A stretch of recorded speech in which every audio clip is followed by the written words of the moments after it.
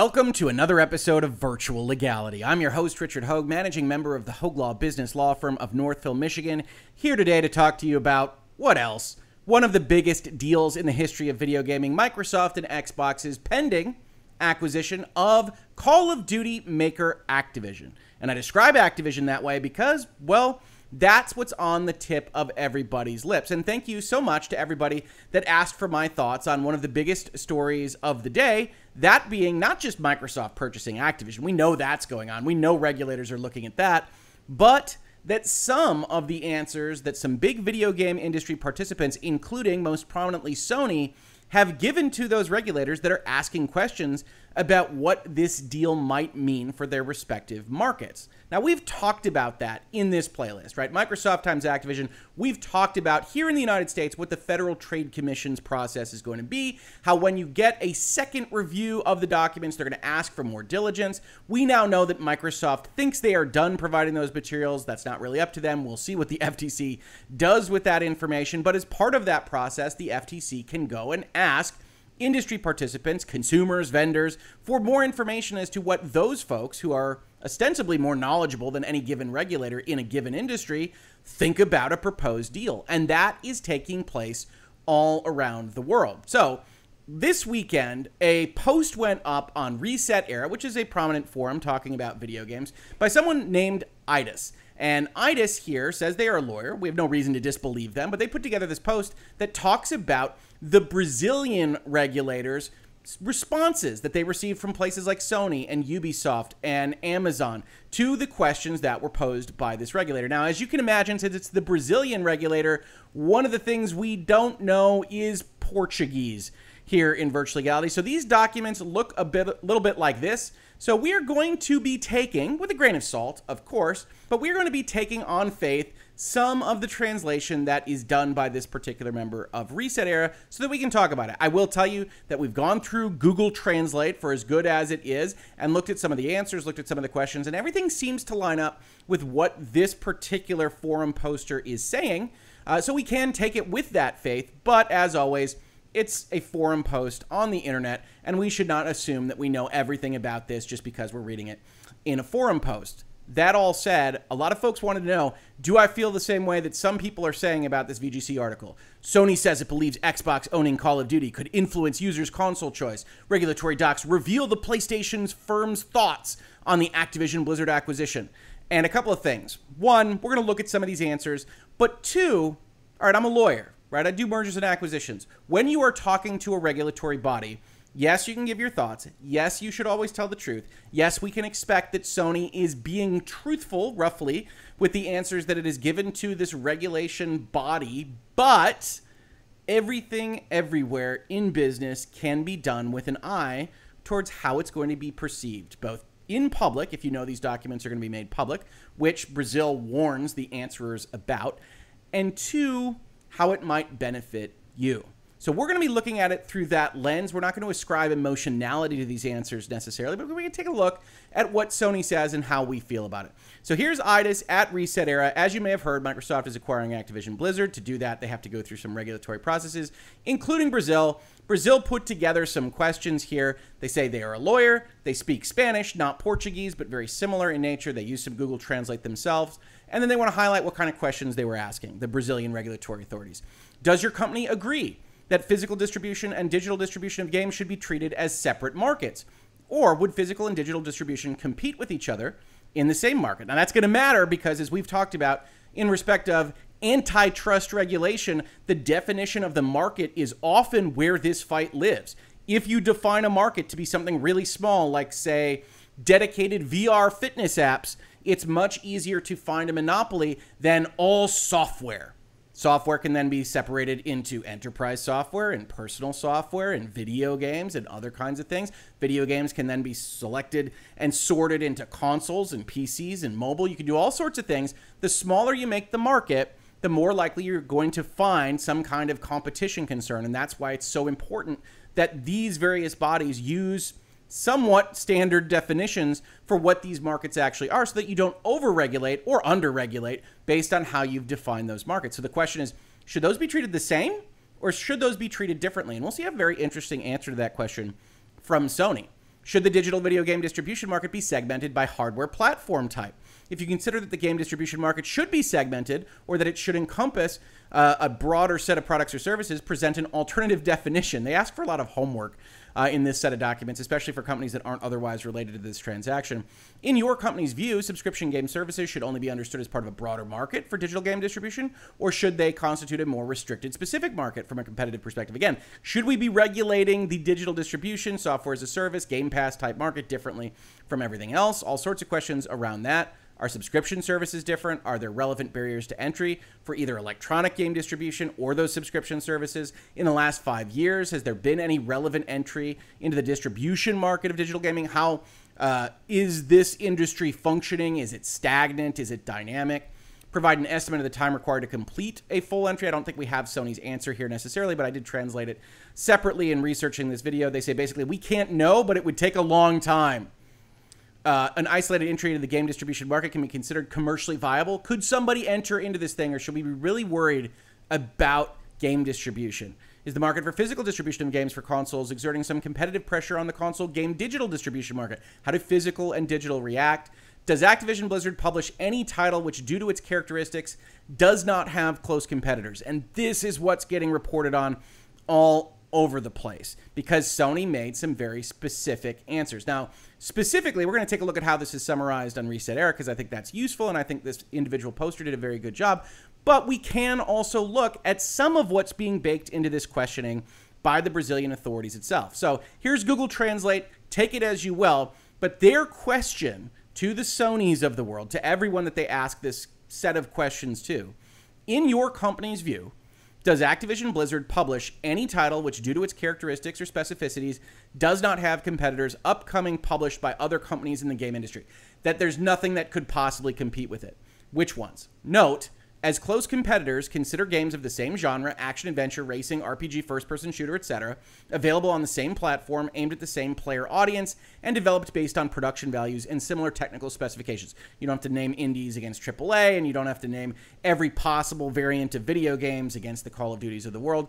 But this question is at least somewhat loaded, right? You tell us what you think is going to be distinct, and we will listen to you. And of course, that kind of elicits a response like the one that Sony gives, which is Activision's Call of Duty is an essential game, a blockbuster, a game AAA that has no rival. According to a 2019 study, the importance of Call of Duty to entertainment in general is indescribable. The brand was the only video game IP to enter the top 10 of all entertainment brands among fanatics, joining powerhouses like Star Wars, Game of Thrones, Harry Potter, and Lord of the Rings. Call of Duty is so popular that it influences users' choice of console, and their network of loyal users is so ingrained that even if a competitor had budget to develop a similar product, they would not be able to rival it. Now, let's talk about that a little bit. We've seen Sony respond to this Microsoft and Activision deal. When it's announced, we start hearing rumblings from Sony that we anticipate that Microsoft will abide by its contractual commitments, which Microsoft, in all of these acquisitions, has never suggested that they won't do, and that we've had a good talk about Call of Duty staying multi-platform. We have Xbox and Microsoft saying that they intend to keep Call of Duty multi-platform because, again, Microsoft is on a PR campaign right now. There's nothing wrong with that. They're trying to get this deal through all these various regulatory bodies.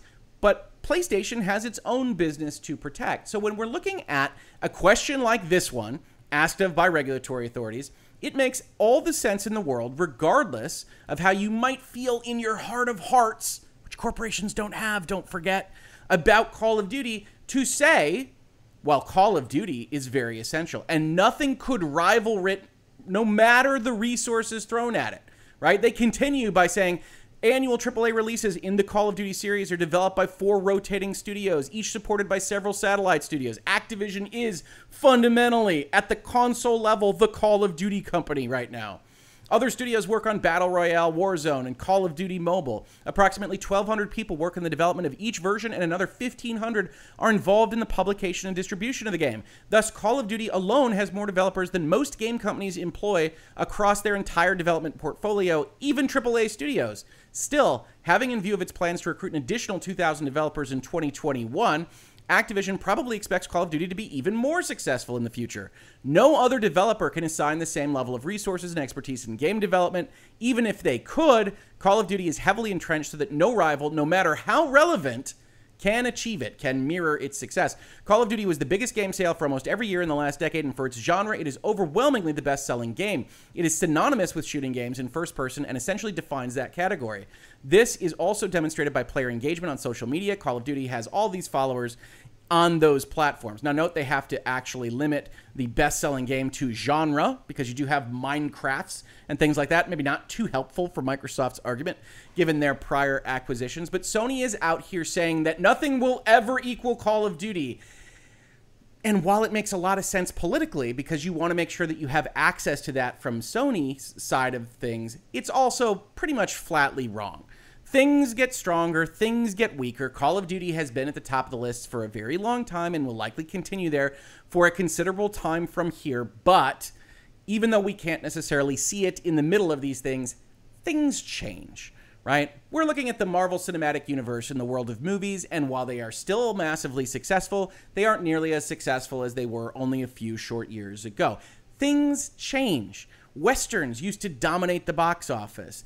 Different types of movies do now, but that doesn't mean they won't change in the future. And video games have long been known to have upstarts, right?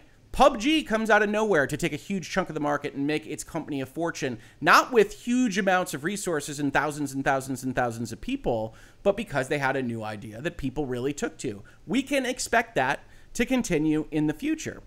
But Sony makes a good case for Call of Duty being a very unique property that consistently outsells almost everything else on the market. So Sony can make this truthfully while still gilding the lily a little bit, right? If we're really honest, we got the truth serum out and we sat the Sony executives down in a chair. Do they really think Call of Duty is just going to be at the top of the charts for video games forever and ever and ever? I don't think that they would. And so that's a very interesting answer. But some people have been online saying Sony's being ridiculous. They keep things exclusive to themselves. And of course they do. They're competing on a console level. But it doesn't make them wrong here to say that Call of Duty is something special even within that world of competing on exclusives. Now, this is summarized a little bit more in short form here in this particular post. They say that from a development publication perspective, game development typically involves an early stage that is neutral in relation to the platform before the game is adapted for one or more specific platforms. Totally fair. They believe that all games compete for engagement of the player. Players choose their gaming platform based on pricing, features, and game types. The available content is the main factor for the player to choose a platform.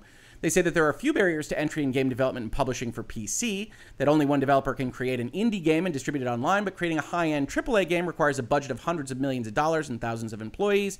They say that apart from Activision, there are few developers, publishers capable of producing AAA games, such as EA, Take-Two, Rockstar, Epic Games. These games tend to be long-running franchises with big budgets, multi-year development cycles, and very supportive followers. And despite all of that, getting to the answer we just read, Sony believes that none of these developers could create a franchise to rival Activision's Call of Duty, which stands out as a gaming category on its own. That's why they believe that Call of Duty is so popular that it influences users' choice of console.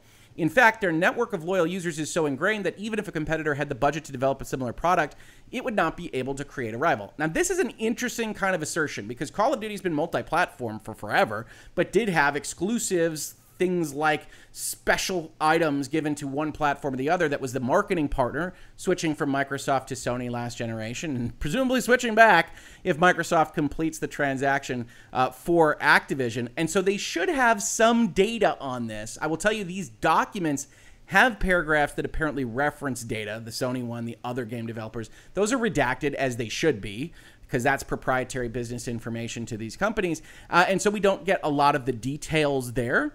But it's worth noting that we don't actually know what the world looks like if Call of Duty were limited to one platform or the other. Obviously, Activision makes the most money by selling into multiple marketplaces. It might be the case that the same could be said for Microsoft while holding the reins of the Call of Duty franchise. Certainly, they have intimated that they intend to keep it multi-platform, if only to assuage the regulators on this kind of thing. But Sony wants to make sure that these regulators, and probably every other answer they give to other regulators, know that Call of Duty is very important to them. They talk about the time, money, number of employees, millions of followers, sales, and other data points related to Call of Duty to show how it's a very unique franchise that cannot be replaced. And then they talk a little bit about Game Pass. So things get interesting from there. Here we go with respect to Game Pass. Content, as the main driver of purchasing decisions, is the most important barrier to establishing a digital distribution channel for PC, console, and mobile. A successful digital distribution channel will need to offer a wide range of differentiated content, that is, different genres and different prices. One of the reasons why the Microsoft's Game Pass has grown so quickly is why since 2017, Microsoft acquired several third-party studios, including Double Fine, Obsidian, Ninja Theory, and Bethesda, and added their content to Game Pass. Such acquisitions have given Microsoft a greater mass of content, even without Activision games. Add Activision games to this content, and that would represent an inflection point. So Sony doesn't necessarily want this deal to go through, at least without a careful consideration of the situation here, right? I have done a ton of videos on this transaction, and people have said, how can this even be in question because Microsoft will only be the third highest revenue producer of video games? And I said, look, I think this deal will go through, but if somebody wanted to challenge this deal, whether it's the FTC or the EU or the Brazilian authorities or the New Zealand authorities or anybody else, one of the ways you could do it would be to separate out the concept of either cloud computing or software as a service, the Game Pass revenue model, and say that what this is doing is giving market power, monopoly power that Game Pass and Xbox and Microsoft would hold. That isn't the kind of thing that we, regulator of whatever jurisdiction, want to see. You separate it from all games and you put it into one of these buckets.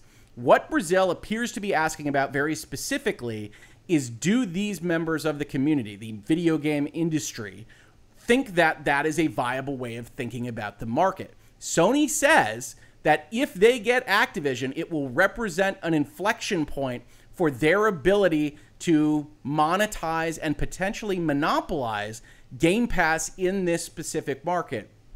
But while you might think that's the end of the story, Sony actually does something a little bit weird.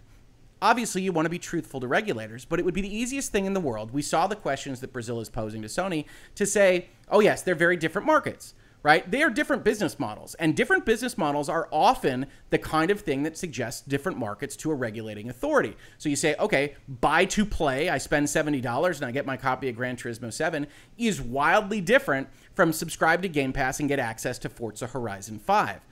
Instead, Sony goes the opposite direction. They say SIE, that's Sony Interactive Entertainment to you and I, believes that subscription services, Game Pass, compete with games purchased for a one-time fee, buy to play. So they go out there and they tell this regulator, sure, we could have said these are different markets. That would make it a little bit harder for Microsoft to stand its ground. But no, we think in all honesty, these are the same markets. Consumers weigh the game availability factors, tiered pricing. These games still are subject to competitive pressures described above.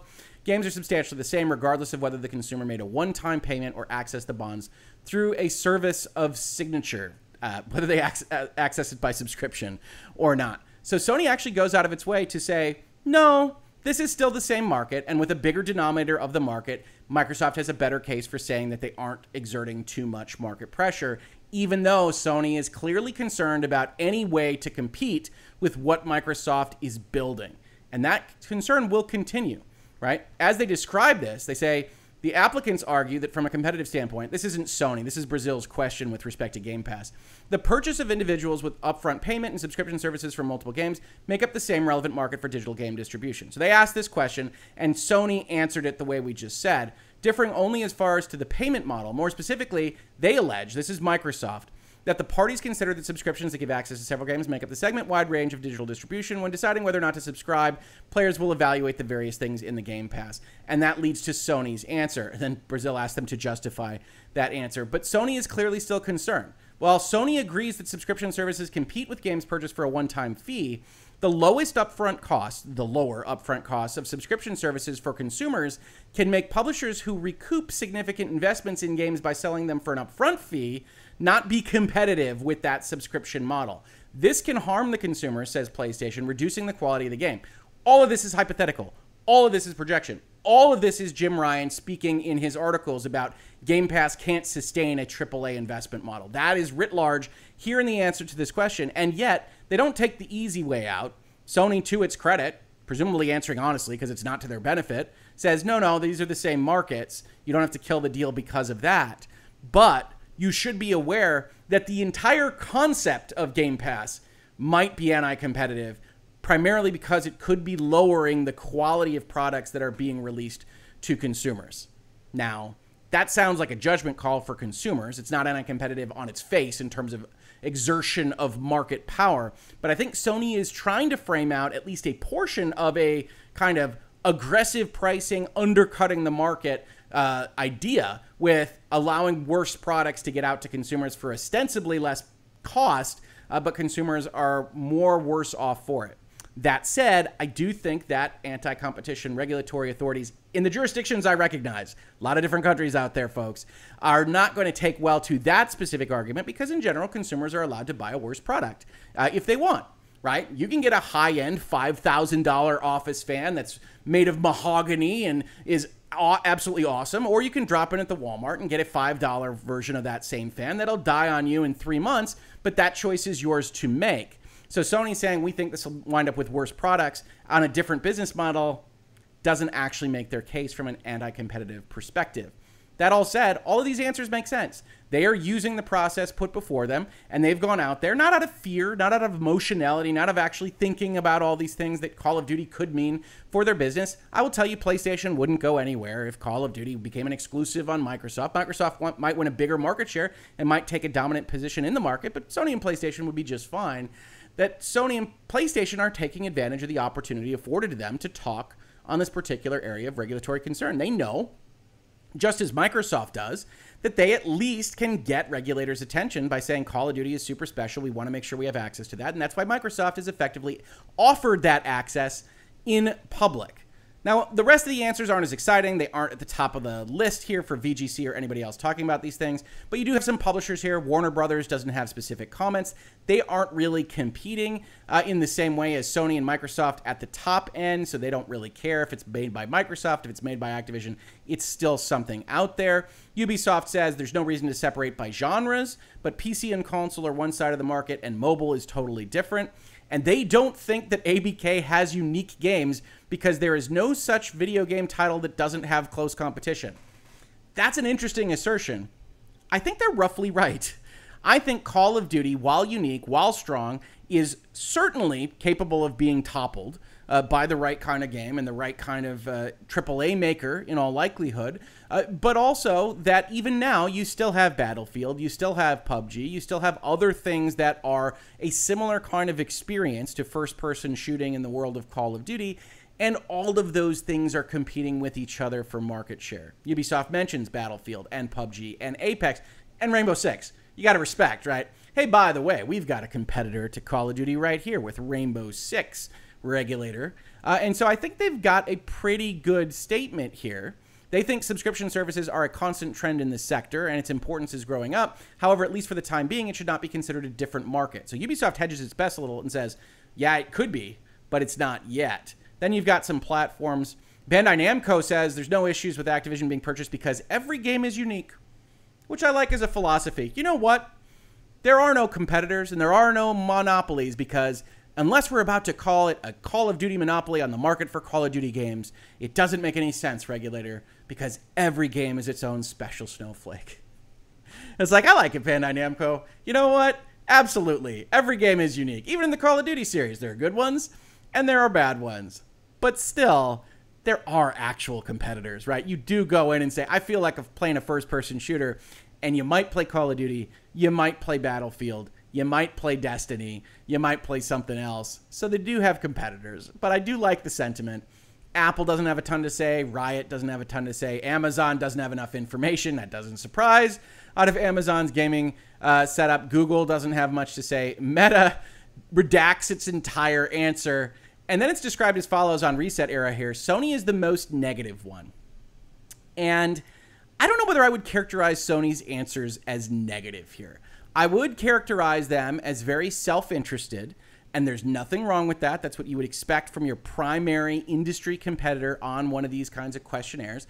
And they don't go so far as to what apparently would amount to them to lying and saying that these markets are separate in such a way that would make it more likely for Microsoft to have problems caused for it. So I think Sony is very fair in its assertion, saying, look, Call of Duty is a big freaking deal. And we think that if it were made exclusive to Microsoft, that would bite into our market share. Now, should anybody care about that is an entirely different question. Because Microsoft isn't suddenly going to become a monopolist in the video game industry, even with that access. But they might, with respect to subscription as a service type stuff and Game Pass, and Sony doesn't take that bait to go for that. Now, is that because they have their own plans for their own PS premium service? Possibly. We can't really speak to that right now. But Sony basically answered it how you would expect a corporation that's competing in a space like this to answer. And I really don't think, even though what I've been seeing on my timeline is, Rick, do you think they're running scared? And do you think this is all legitimate? And et cetera, et cetera, et cetera. I think it's opportunistic. I think it is a company that knows that they can put a little bit of pressure to make sure that they get to keep this game that they think is useful, that undercuts at least some of the value of the Microsoft transaction, and they're being truthful about that in order to get that result. So that's what I see from Sony. I know a lot of people come in here and say I dog Sony too much. I actually didn't see an issue with these particular answers, but certainly it's interesting to see these various industry players talk on this. And I do want to thank, is it Idis from Reset Era for highlighting that these documents were out there. In Portuguese, grant you, but certainly a lot of fun stuff to talk about.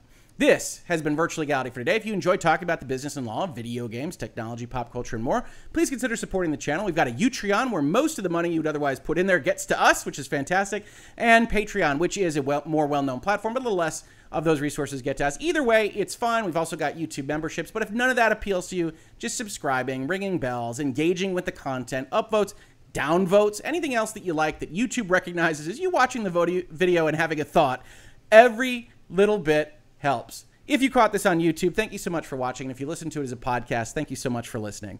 And I will catch you on the very next episode of Virtual Legality.